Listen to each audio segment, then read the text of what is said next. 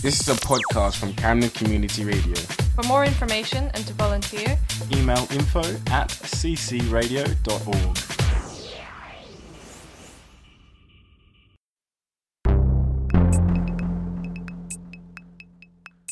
Hello and welcome to the third episode of Camden's Hidden Treasures.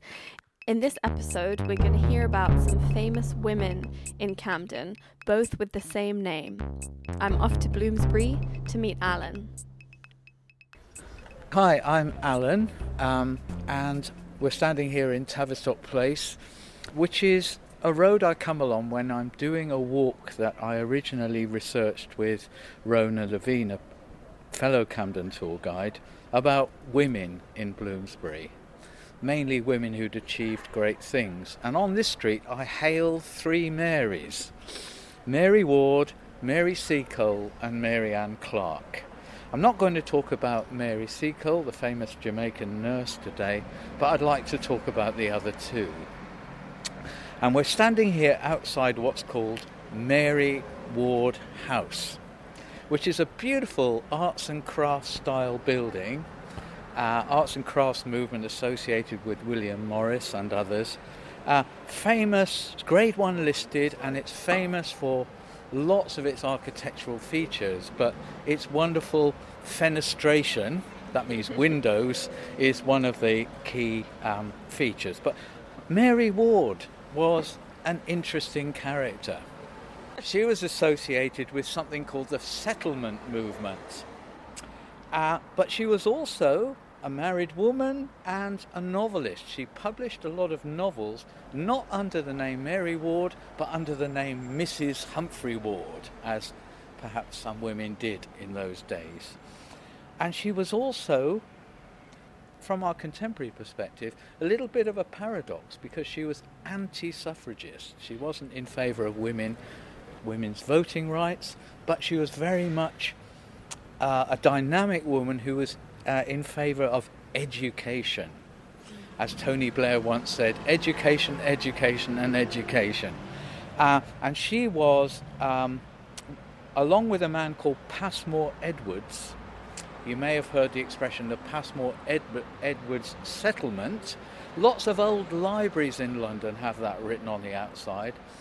Passmore Edwards set up the settlement movement to help educate the masses. And this building was once a Passmore Edwards settlement building. It was later named after Mary Ward after her death, because she was so involved in the movement. But what was it? Well, young professional men, almost exclusively men, barristers, lawyers, doctors, artists, were invited to live in the building, paying very low rents. And in return for this, they were expected to meet people from the local community, invite them in, and do sort of cultural things with them, like talk about what's going on, current affairs, talk about what's going on in the art world, the medical world, talk about what they're reading, sort of basically to give ordinary people the chance to access culture. So the settlement movement was very, very much the brainchild of Passmore Edwards, and Mary Ward was very involved in it. And she was very interesting, and she set up next door to Mary Ward House the first preschool playgroup. That was totally unheard of then, to help working women. And she also set up means of helping poorer people access legal aid, access to the legal system. And there is still a Mary Ward Legal Centre in Holborn to this day. And until very recently, in Queen Square in Holborn, also in Camden, there was the Mary Ward Centre, which is moving from there very shortly, or maybe already has, which is, if you like, a further education centre which has classes in almost everything imaginable, from foreign languages to pottery, in a lovely building in Queen Square. So her name lives on. She was also famous for taking part in a debate with the suffragist Millicent Garrett Fawcett about female suffrage. And Mary Ward was against it, perhaps rather surprisingly, and she was heavily defeated in that debate by the suffragists. But this lovely building, still here, it's now privately owned. It's a conference centre, very successful one, probably because it's so lovely, and some very upmarket corporate clients people like Sainsbury's and Microsoft have actually held events here. So that's Mary Ward. Perhaps if we take a little stroll down the road, we can talk about Mary Ann Clark, who was infamous rather than famous. Okay, great. Before we go on to hear about the second Mary, is there anything here that you think that someone who without a tour guide or without any knowledge of the house might miss? The first thing I would advise is to take your first look at the building, stand across the road, because you can see both the side and the front under fenestration. Mm-hmm. But beside the building there's a wrought iron gate leading into a kind of car park. Walk into that, assuming the gate's open, and look at the back entrance. And if you look up above the back entrance, there is a kind of representation of a Times newspaper article about the settlement movement. Not only is it quite cleverly done, quite cleverly set above the door, but it also is quite informative about the settlement movement itself. But we've just walked past a blue plaque for Mary Ann Clark. Who was she? Well, she lived in a building on this site in 1803. Fascinating woman. For me, particularly fascinating because of her association with one of my favourite authors who lived in Hampstead, who has Camden connections herself. That is Daphne du Maurier, the author of Rebecca and Jamaica Inn and many famous novels.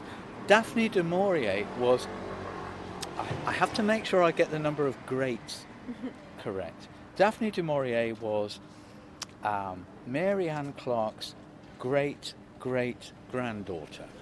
There may be an extra great, I'm not sure. But Mary Ann Clark came from humble stock. She was born in Clerkenwell. At the age of 16, she married a stonemason, had a child.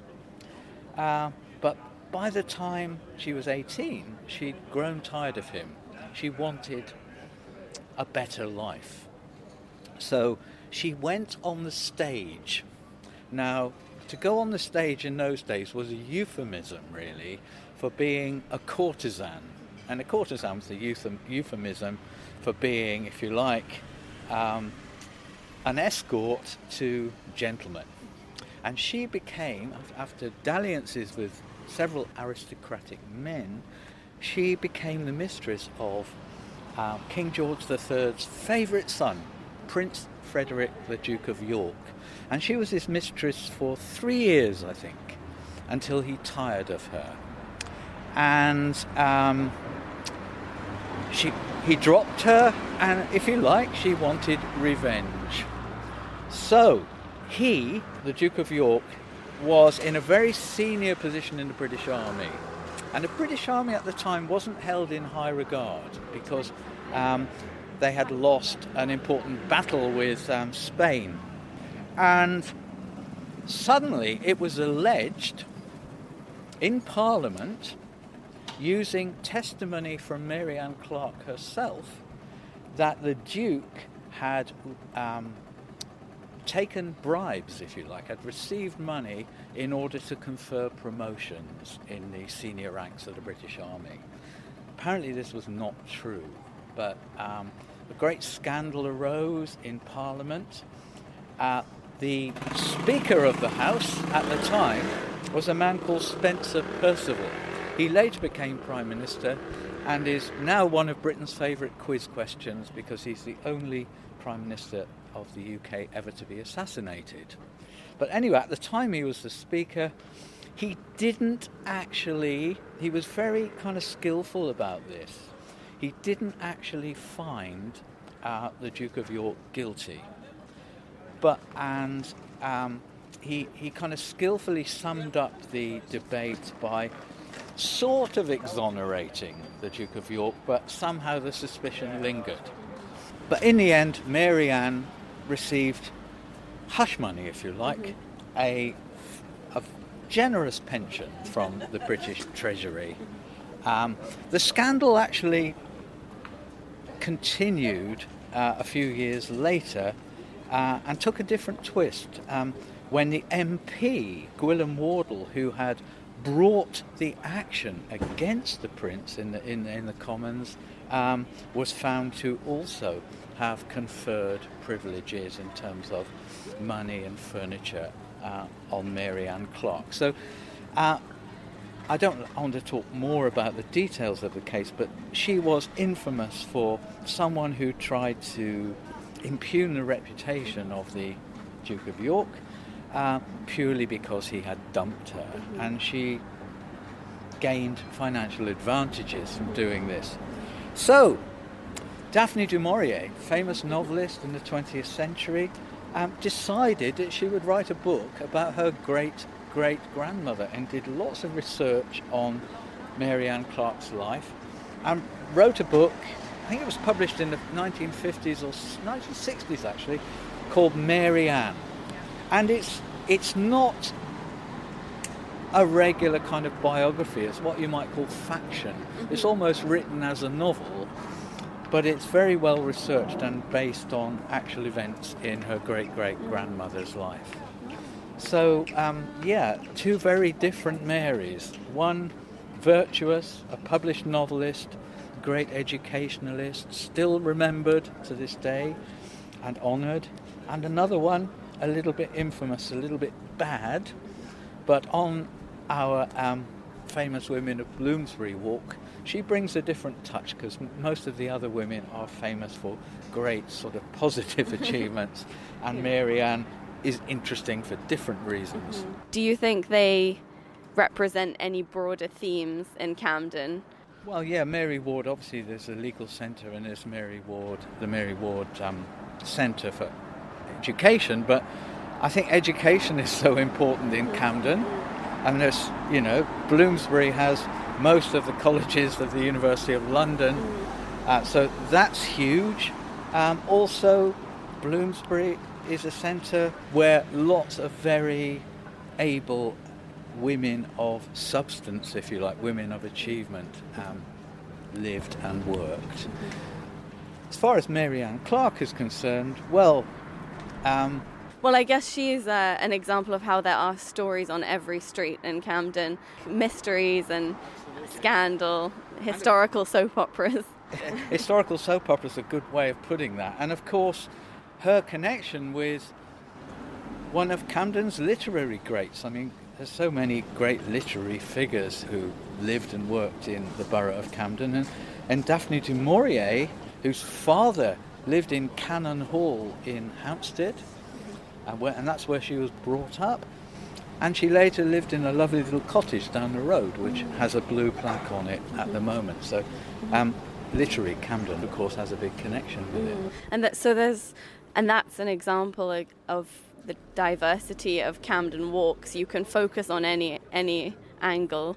There's walks focusing on literature, walks focusing on women of substance, or whatever. Yeah. I mean, you can take almost any area of Camden, whether it's Hampstead, Fitzrovia, Bloomsbury, and you can do a political walk, a walk about women, you can do a walk about literature, you can do a walk about artists.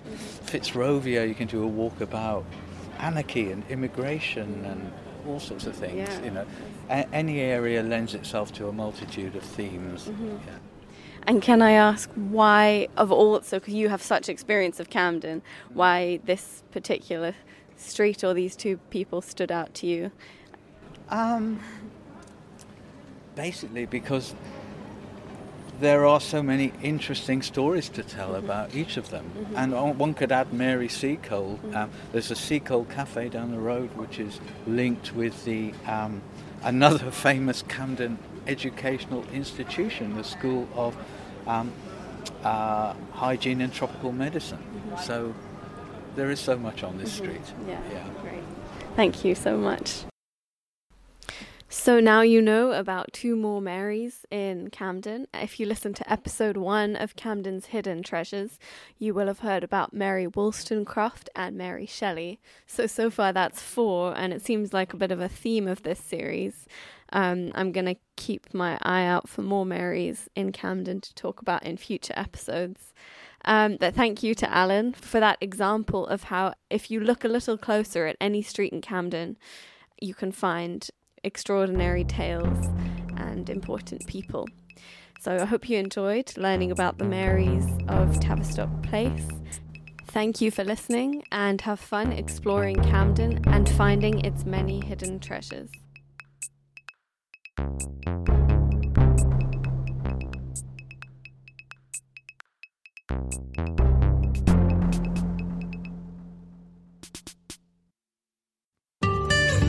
You are listening to a podcast from Camden Community Radio.